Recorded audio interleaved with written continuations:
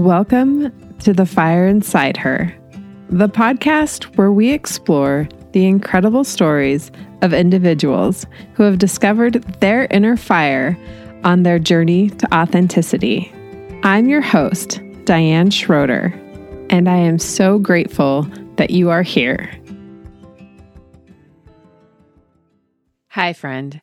You are in for a treat this week. I had the privilege of meeting my guest, Boots, last year at a podcast convention. The universe conspired to help us connect at a pre-con mixer, and it was an instant connection. She is a light in this world, and her journey is remarkable. Time seems to be flying by and taking forever. I find it hard to believe that the pandemic was 4 years ago. Do me a favor, if you're in a space where you can, pause, take a few deep breaths, and think about the early days of the pandemic. There was so much fear, denial, and uncertainty about COVID-19. Now, imagine being in the prime of your life and having a heart attack. Still, no one believes that you're having a heart attack because you're so young and healthy. And then finding out that it isn't just a heart attack, but you have 3 different congenital heart birth defects. Boots Knighton has been an educator since the late 1990s in all facets of education, including high school science, middle school, mathematics, elementary reading, college-level ecology, ski instruction, backpacking, and experiential learning. But her greatest teacher has been her heart. She is now thriving after her open heart surgery in January 15th, 2021, and is on a mission to raise awareness through her podcast, The Heart Chamber, Patient Stories of Open Heart Surgery and Recovery. That heart surgery can be an incredible opportunity to begin again in life and live life wide open.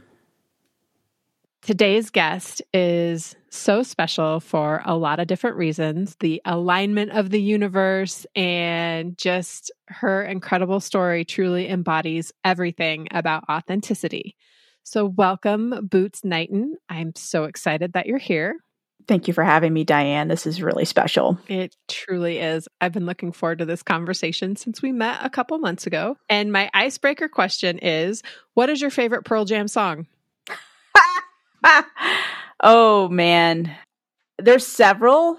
I really like the harder ones because, like, verging on heavy metal ones, because it just helps me move my own energy. So, like, Why Go is one. Another one would be Go. I don't know what it means or if there's any special correlation between 2 songs that have the word go in it, because I do believe in just going and, like, doing the thing. But those are 2 songs that I listen to when I'm actually about to go skiing or mountain biking. My favorite all-time Pearl Jam song is Daughter, and I do really like some of their heavier rock stuff. And as I've become more of a fan over the years, they really do have some pretty heavy stuff as well, which is surprising. Some of it's a little too hard for me, but those 2 just seem to, like, help me move my energy the most effectively. And I was just listening to another podcast the other day. It was talking about how music helps us move energy, no matter what that energy is. It could be sad energy, it could be excitement, it could be rage. And so, like, I do listen to Rage Against the Machine, particularly around election season. But Pearl Jam seems to be, like, my go-to for when I'm ready to get out there and, like, really push the limits on something physically. Oh, that's magic. Well, that is a great segue into my next question, which is, when you talk about getting ready to go skiing or getting ready to go mountain biking, how did you get to that point in your life? Well, I didn't ski. I didn't find skiing until I was 10. I grew up on the coast of North Carolina, and I kept hearing about all my friends taking trips to the mountains to go skiing at least once or twice in the winter. And our local church group that I would eventually join when I was old enough would always take a yearly trip up to Pennsylvania from North Carolina, where we grew up, for skiing. And I knew that I wanted to be able to be able to ski too and be able to join that youth group already knowing how to ski, because that seemed to be kind of like the crown trip for that church youth group every year. So I begged my parents to take me skiing, and they relented, but because they didn't ski either. So we all show up to this little tiny mountain in Virginia called the Homestead. And I was 10 years old. And basically there was some ice on some grass, and that was that. And they hired a ski instructor for me. And by the end of the day, I was skiing the Black Diamond there, which, I mean, in Virginia on ice and grass was probably the equivalent of a blue slope out here in the West. But I was hooked. And I told my parents at age 10 that I wanted to be a ski instructor. And I proceeded to go on the yearly trips, and I was always just skiing with the boys. I would always diss the girls and all our youth trips. And then my mom would take me skiing. My parents ultimately divorced when I was 12. And so then my mom really enjoyed skiing. So she would take me to like Killington and then to Colorado.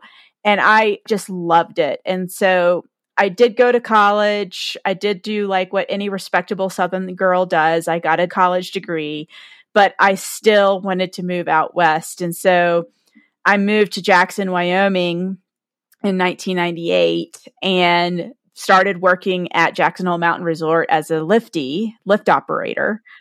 And I was one of the first female lift operators at Jackson Hole.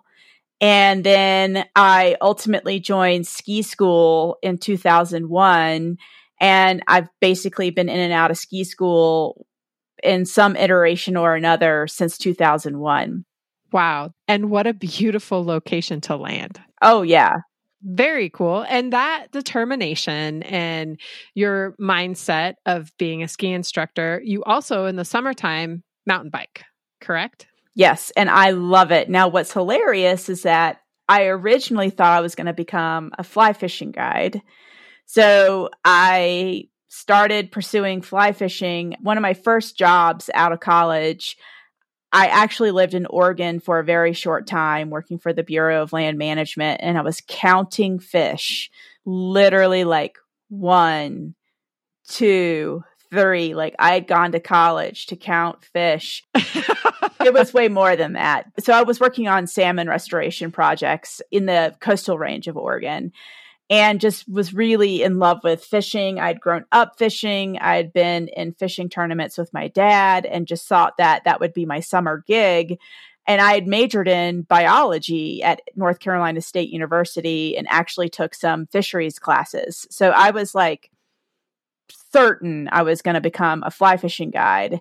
And back in the day, there weren't many female fishing guides. But as I continued to pursue that, I had bought my first mountain bike in college, and it was a hardtail. And trying to mountain bike in the middle of North Carolina and Raleigh, I mean, it was a little challenging, but I loved it. I loved riding a bike. And so I started mountain biking in Jackson. And back then, the trails were hardly developed like they are now.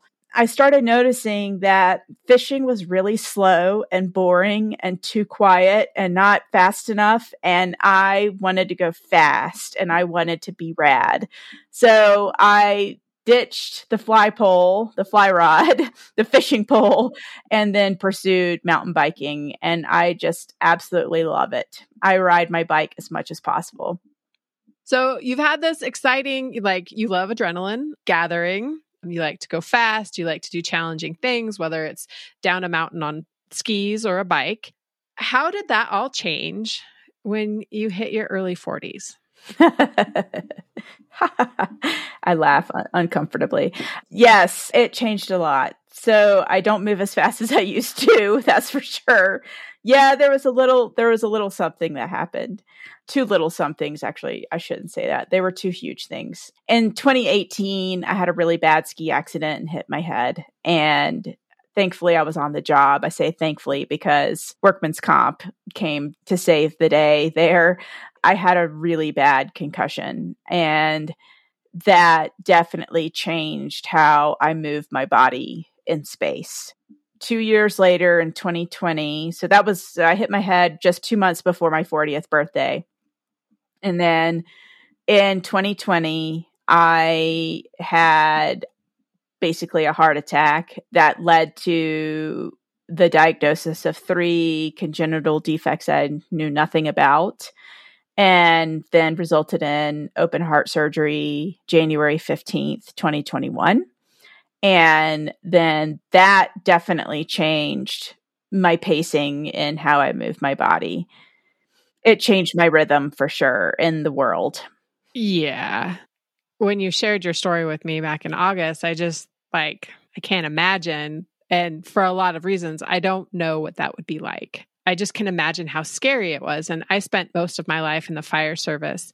And, I was a paramedic for a long time and, just helping people in the community and seeing sick people. And I joke that I learned enough to know what's really scary and what's really bad in healthcare.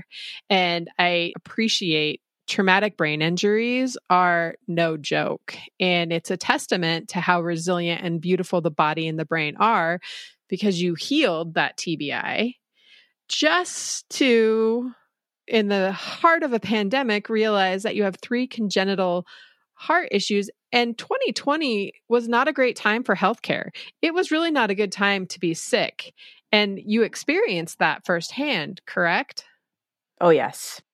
So, how did you navigate that world? Getting all this information, I'm sure it is overwhelming amounts of information.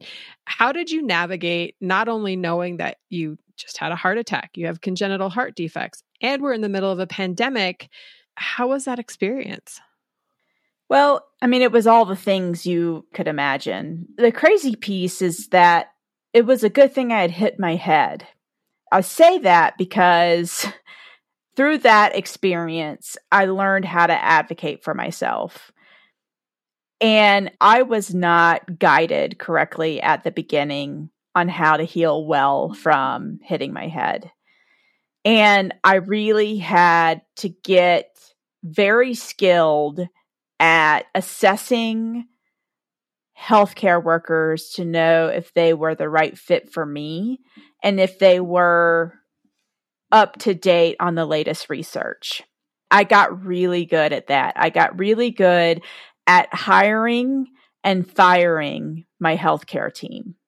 I love what you just said because I think that we have been conditioned as a society to automatically refer to the healthcare providers that they know everything, they know what's best, and you just have to trust what they're going to do and put your entire life and health in their hands. And that is absolutely not the case, which you figured out that you actually can fire your healthcare team. Yes. And you can also file formal complaints against them if they are negligent. Just want to add that in, which I had to do. So that is one of the many gifts that came out of my brain injury journey. There were so many gifts that came out of that, but that's probably like one of the number one gifts, top 3. So when going into this shock of learning about my heart, the other thing I was doing well at the time, I had already been working with my therapist for like 6.5 years. And she and I originally started working together because my best friend had been murdered in Nicaragua. And I had absolutely no coping skills to handle that. And that's how I found her. And so we had already been doing a lot of really good work together on reparenting, getting distress tolerance skills, emotional regulation skills. Like I had been in the process of really becoming my best and truest self with her. So we had Karen's death, my brain injury, a few other minor bumps in the road. But the other thing that was happening at the same time that my heart made itself known was my mom had been diagnosed with rectal cancer in the same week. And my husband's mother had been diagnosed with breast cancer. And my car engine blew up. It was all in the same week that my heart said, hey, something's not right. And I still managed to stay on my feet. I share all of that because it is possible to go through a really dark or really challenging time in your life where your nervous system gets maxed out and still be okay. It is possible. So I went into all of this, and my therapist just kept me on a weekly basis. I was already on an anxiety medication because when I hit my head, that affected like some regulation stuff in my brainstem. And so we just upped my anxiety medication. And that was all so helpful. And for those who are listening that maybe might have some misgivings about medications, I get it. I understand. But it is time we put down that stigma and the misgivings and really embrace medication as a tool. It is no different than taking an aspirin for a headache. Yes, I really appreciate you saying that. I remember when I was in a pretty dark space and I wasn't sleeping, I had nothing left. And a friend of mine was like, "You need a cushion, Diane. You can't, this isn't sustainable. You need a cushion. And I think you need to talk to your doctor about getting on some medication." And I did. And that cushion helped. I didn't stay on it forever. I was able to, build up enough cushion to get off of it after about a year. But that was a game changer for me. And I do agree with you that stigma, we just got to let it go. It's a tool to help you, just like therapy is a tool, like learning how to regulate your body, all the tools that really help you navigate the bumps or the potholes or when your world comes crashing down. Yeah, and my world came crashing down. Like it was like officially in the pothole. I can't think of more trauma besides maybe being in a war-torn country. All of that was happening with COVID in the background. And Jason, my husband, he and I still talk about how we really could have cared less about COVID at that point, because what became clear was COVID was not going to kill me. My heart was. And the same was true for our moms, right? Like COVID was just this nuisance in the background that everyone else had, not everyone, but that other people had the absolute privilege of wringing their wrists over, whereas I did not have that privilege. I had scarier, bigger things to worry about. So it just has embarked me on a whole new road, like that moment in time when I got the diagnoses about my heart, and yet it was plural. It was like in the Matrix when Neo takes the red or the blue pill. Yep. I can't remember which color it was. What color did he take? I think he takes the red pill. Okay, yeah, the red pill. You can't go back if you take the red pill. You can't change the way you see the world. Right. And from that moment on, everything changed. That was my big fork in the road. So it seems, without knowing, you had been preparing yourself to handle challenges. Now, because we can't predict the future. It's weird how the universe prepares us for challenges that we may not know we're going to have to go through. What was that fork in the road like? And when you realized that this is life or death and what really matters, how did you go navigate that? Like, what changed in your life specifically moving forward? I'm just giving that a lot of thought because there's so much that had to happen. First, I had to literally pound the pavement for help. My first cardiologist, who said, "I'm going to go looking for all these things and you better hope I don't find anything." He found all kinds of things that he said he was hoping he wouldn't find. And then he still said, "But you probably just still have anxiety, so it's not your heart." And I was like, "But I've had anxiety. It's under control. It's well treated. And my left arm shouldn't be bothering me like this all the time. I shouldn't be feeling like I'm going to literally die every day." Like I felt like my heart was going to murder me every day. And I asked him for a referral. He refused. And so I said, fine, I'll just start advocating for myself with other cardiologists. And so then I try a more regional place down in Utah. They also blow me off. And then one day in like late August, something told me to just type in my congenital defect into Facebook. And a support group comes up for myocardial bridging, which is what I had. And I joined the group. And that was where I learned that myocardial bridging is still not fully recognized by the entire cardiology community as a problem, as a pathological problem. And that a lot of people actually can have bridges and it not be an issue. But I was not one of those people. I was one of the unlucky few where it was causing a major issue. And I learned that Stanford University was the place to go for myocardial bridging in all of the world. And that really only 11 surgeons in the United States were doing the surgery to unroof the bridges. So I call Stanford. I had gotten really good at advocating for myself through my brain injury. And so it took a while to get my records there. Again, my first cardiologist wouldn't refer me, even though he had worked at Stanford himself in the cardiology department. And finally, on October the 2nd, 2020, so my heart made itself known like June 24th or 26th. And then by October the 2nd, I got a call from Stanford. It was a Friday afternoon. I was actually sitting right where I am right now.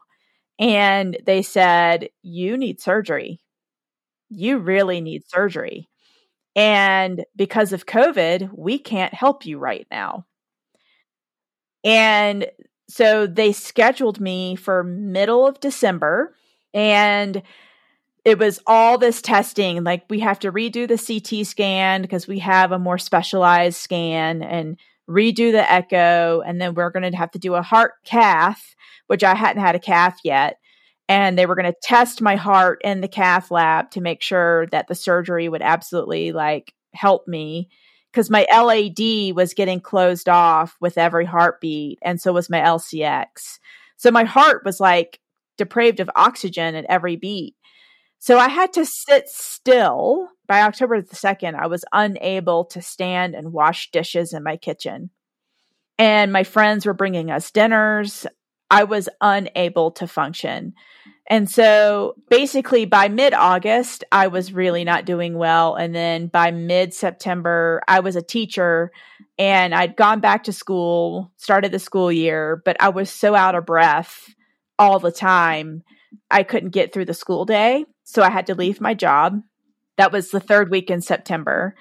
And then Stanford calls and it was like this amazing moment of, see, I'm not crazy, because I was starting to wonder if I was crazy because of all the gaslighting. And then the other part of me was like, oh my God, I need open heart surgery. And I'm glad I had to sit all of that fall because it took all the way until December for me to radically accept that I had been born different than what I thought, that I couldn't control that I needed open heart surgery, that I could die while I was waiting, all the things. And my therapist and I had a lot of time together for me to continue to parent myself, to continue to work on the really important skill of radical acceptance and distress tolerance. I became best friends with stillness, boredom, and courage. Those are pretty powerful friends to have. And thank you for sharing that experience. I really don't have any words for what you went through and how scary that must have been. And after you had the surgery and you were able to, process that you made it through the surgery, and then now on the other side, how challenging was it to keep that radical responsibility mindset during your recovery and moving forward? Yeah, the radical acceptance. Radical acceptance, sorry. It was really interesting because I didn't get to have the recovery that all heart patients need. There was a real twist to all of this. So you might remember that I mentioned both of our moms had been diagnosed with cancer. Well, Jason's mom made it through to the other side just fine. She's still with us. She's doing great. Mm-hmm. My mother, on the other hand, was not doing fine. And on the day that I got out of the ICU after my heart surgery, she went into the ICU. And she had heart failure. So she had the rectal cancer and had been getting treated for that with radiation. But the real thing that she had been battling since I was like 10 years old was alcoholism. And she was also a smoker. So all of that combined with the radiation, she was not in a good place. And by the time I got home from the hospital, which was like lightning speed from after my heart surgery, I was doing so well. So they actually released me early. She was still in the hospital, and I started managing her care from my couch. She lived on the coast of South Carolina, and her partner wasn't super capable of advocating for her. And so I had to intervene from Eastern Idaho to agree to send her home with hospice. And I managed hospice while I was focusing on moving forward with my life. She was in the process of ending hers, and she died 9 weeks after my open heart surgery. So that was a lot to accept because I went through all the typical emotions. You know, I'm the only child. She lived 2,000 miles away by herself. Her partner lived a mile from her. And so I was left with dealing with her estate. And fortunately, because I'm so good at asking for help and she had put some help into place, I didn't have to do it completely alone, but a lot of it was on me. And so 12 weeks post open heart surgery, I cleaned out her house, which I don't recommend. And the radical acceptance just kept coming up over and over again. And I want to talk about what that means. Radical acceptance doesn't say it's okay. It just says that it is. And it was interesting. When my mom did pass, she died on the first day of spring. And for the first few days after she died, I noticed that I kept being more worried about my friends and what they had going on than focusing on what was happening for me in my body and and my mom had just died. Like, I was trying to help my friend find a new mountain bike. And my friend was like, "Why do you even care about a mountain bike for me?" But I just could not accept that my mom had just died almost immediately after I had just fought to live. It was such a dialectic of, I had been fighting so hard to live, and she had slowly been killing herself with alcoholism, and then she was successful. It was just too much for me to handle. Yes, that makes perfect sense. That sounds to me like a very reasonable trauma response to a very difficult situation where there is so much layers upon layers upon layers, even after doing the work for several years to process that. Being the daughter of an alcoholic is really hard. And unless you've walked those shoes, most people will never understand that. Yep. And so, like, having to radically accept my mom had died of alcoholism, that I needed heart surgery. But wait, there's more. No. I returned from cleaning her house out. It was like 9 hardest days ever. It was so intense because my mom and I had had a tenuous relationship because alcoholism. So I learned a lot about my mom, and I had such an intimate view of her life and of her medical records and all the things. I ended up writing a book about it. I haven't published it yet, but it took 94,000 words for me to process that. I literally wrote 94,000 words. So I get back here and I'm like, okay, it's time to move on. I can go back to work. And I do, but I start noticing I'm getting zapped, like electrocuted in my hands, particularly my right. And all the swelling had started to finally go down in my sternum from the open heart surgery. And what was happening was my sternal wires were resting on some of my nerves and they were zapping me. And they were also starting to protrude through the skin. And so by late May, I called my surgeon and I was like, I can't handle this. And he's like, well, I was worried this would happen. I'm a very petite person. So he was like, I was kind of worried this would be a problem, but I didn't want to set the intention, but you should probably get down here as soon as possible and deal with this. So then I had to leave my teaching job for the second time in a school year for yet another surgery. And so that was in early June. And then I was really not in a good place. Finally, the grief of my mom had hit, the grief of now needing a second surgery. I'd worked so hard to heal the incision from the open heart surgery. He had to reopen the entire thing. It was a very dark summer. And I will tell you, I was not able to radically accept much.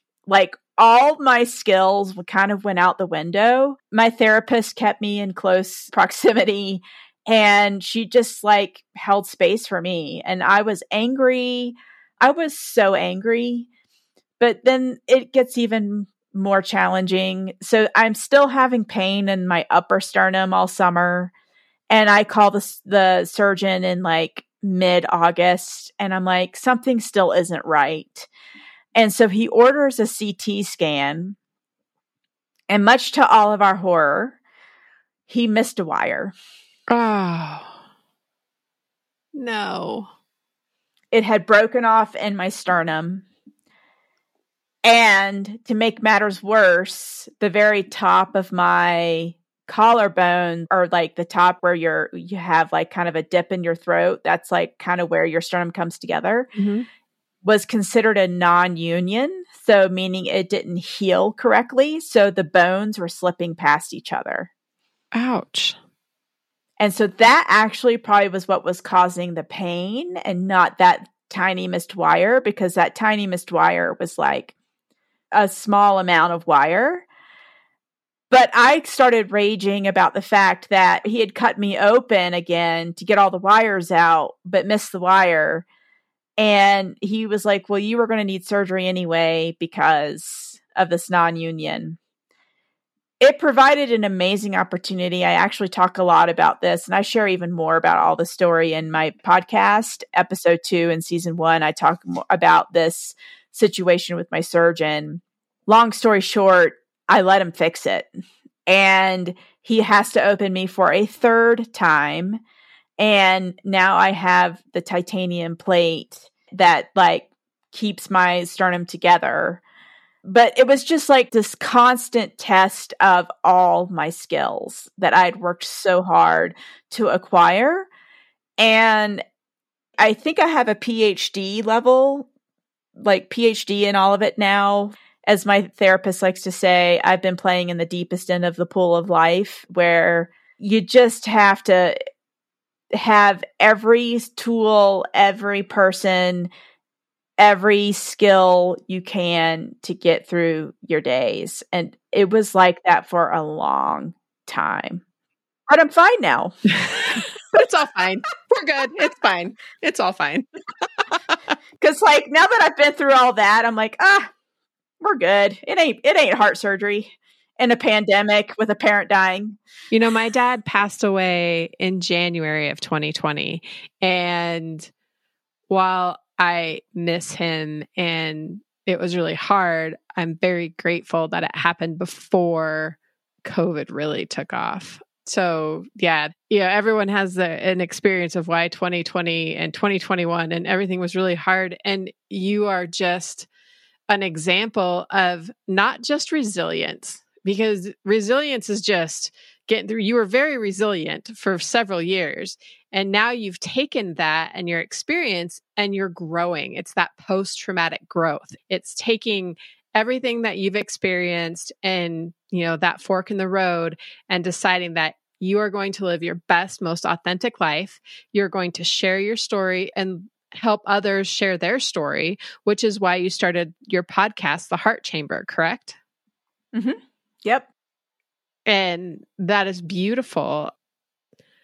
How has your life changed in how you treat yourself and take care of yourself with all that has happened over the last several years? Oh, great question.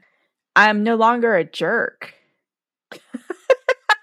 I think back to like how a lot of the decisions I made before heart surgery were performance driven, acceptance driven. Is this going to be, it just wasn't for my highest good. It wasn't for my highest yes. And when I say highest yes, I mean what really matches with my soul, what best regulates my nervous system, what is in highest alignment with my self-respect. So keeping my self-respect intact at all times. And only saying yes when I really mean yes, and saying no when I really mean no. I love that. And for those of you listening, hit the rewind button and go back 30 seconds and listen to that again, because I always say that no is a boundary. And if you're saying yes to everyone and everything, you're saying no to yourself.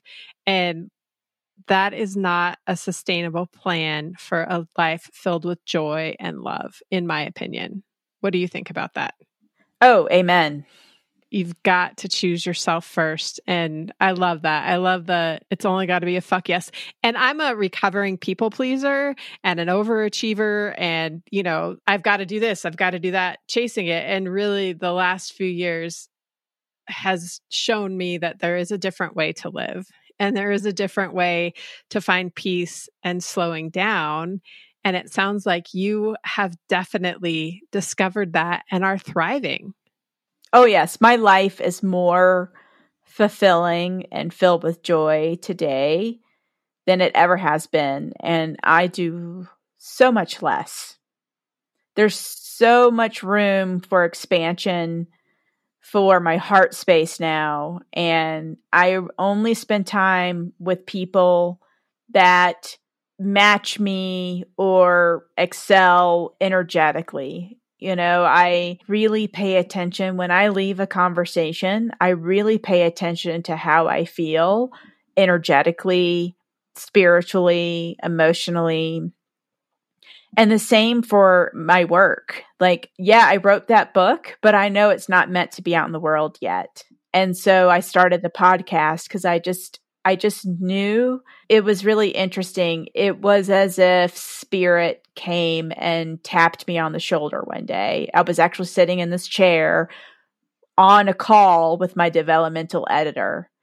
And I just interrupted and I was like, I just heard I need to start a podcast. I mean, you hear about sometimes like pastors of churches or in any religious belief system, I had the calling to like do this or that. And I'm not a religious person, but I am quite spiritual. And I really heard the calling and I'm so glad that I answered it. And that also continues to be a giant yes for me. And most mornings, I still examine all my yeses and all my nos to make sure I'm still in alignment with all of them. That is so beautiful. And I talk to a lot of guests who are leaders and leaders in the fire service, leaders of their own company.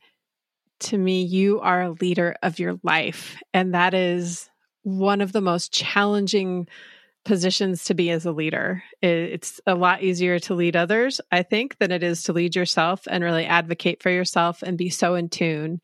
And I commend you on that. And I have so much respect for you. And I also want to say that, and I don't know, have you heard of the Japanese art of kintsugi? So that's the theory that, if pottery gets broken, they fix it by pouring gold on it to put it back together, so that it's actually, once the cup has been broken and put back together, it's more beautiful. And that is what I think of as humans, especially humans as special as yourself, that yes, you have been broken and you have that beautiful scar to let the light in and let the light out. And that is just what a gift to give to the world. Thank you. I know that we could chat for a very long time, and I look forward to more conversations. But as we wind down this episode, I am curious if you could offer a piece of advice to my listeners on something they can start doing today, right now, for that radical acceptance, wherever they are in their life, whatever the one thing is there something that you can give to let them start the process? Yes. I want you to sit with that thing that is hard for you, or maybe that is so amazing that it's also dysregulating you. Maybe you just got the most amazing news of your life, but you can't seem to calm down. Or you just got the worst news of your life and you can't calm down. Both have the exact same effect on the nervous system and your ability to stay skilled and regulated and effective in the moment. And so one of the greatest gifts you can give yourself is to sit in a cozy chair with a cup of tea or warm lemon water and just sit with what is and notice what comes up. Is it grief? Is it anger? Is it despair? Is it unbelievable joy? Whatever it is, let it rise up and then let it move through you. Some of the most uncomfortable emotions for me have been disappointment and fear. Disappointment's probably my least favorite emotion. And I have learned to just sit in that and just radically accept. So not trying to change it, just letting it be. And it is amazing when you just sit there and let it sit with you, the fear, the grief, the disappointment, all of the things. It will start to move through you and it will impact you less and less, and it will dissipate. Then you can deal. Then you can focus on the next right thing. Wow, that is such sage advice and wisdom. And I'm so grateful for that. Thank you for sharing your story and being so vulnerable and genuine and just offering everyone so many nuggets to take home and use for their life. So thank you, Boots, so much again for this amazing conversation. And I look forward to many more with you. Thanks for having me. Another great conversation. Thank you for giving the valuable gift of your time and listening to the Fire Inside Her podcast. Speaking of value, one of the most common potholes we fall into on the journey to authenticity is not recognizing our value. So I created a workbook. It's all about value. Head on over to thefireinsideher.com/value to get your free workbook that will help you remember your value. Until next time, my friend.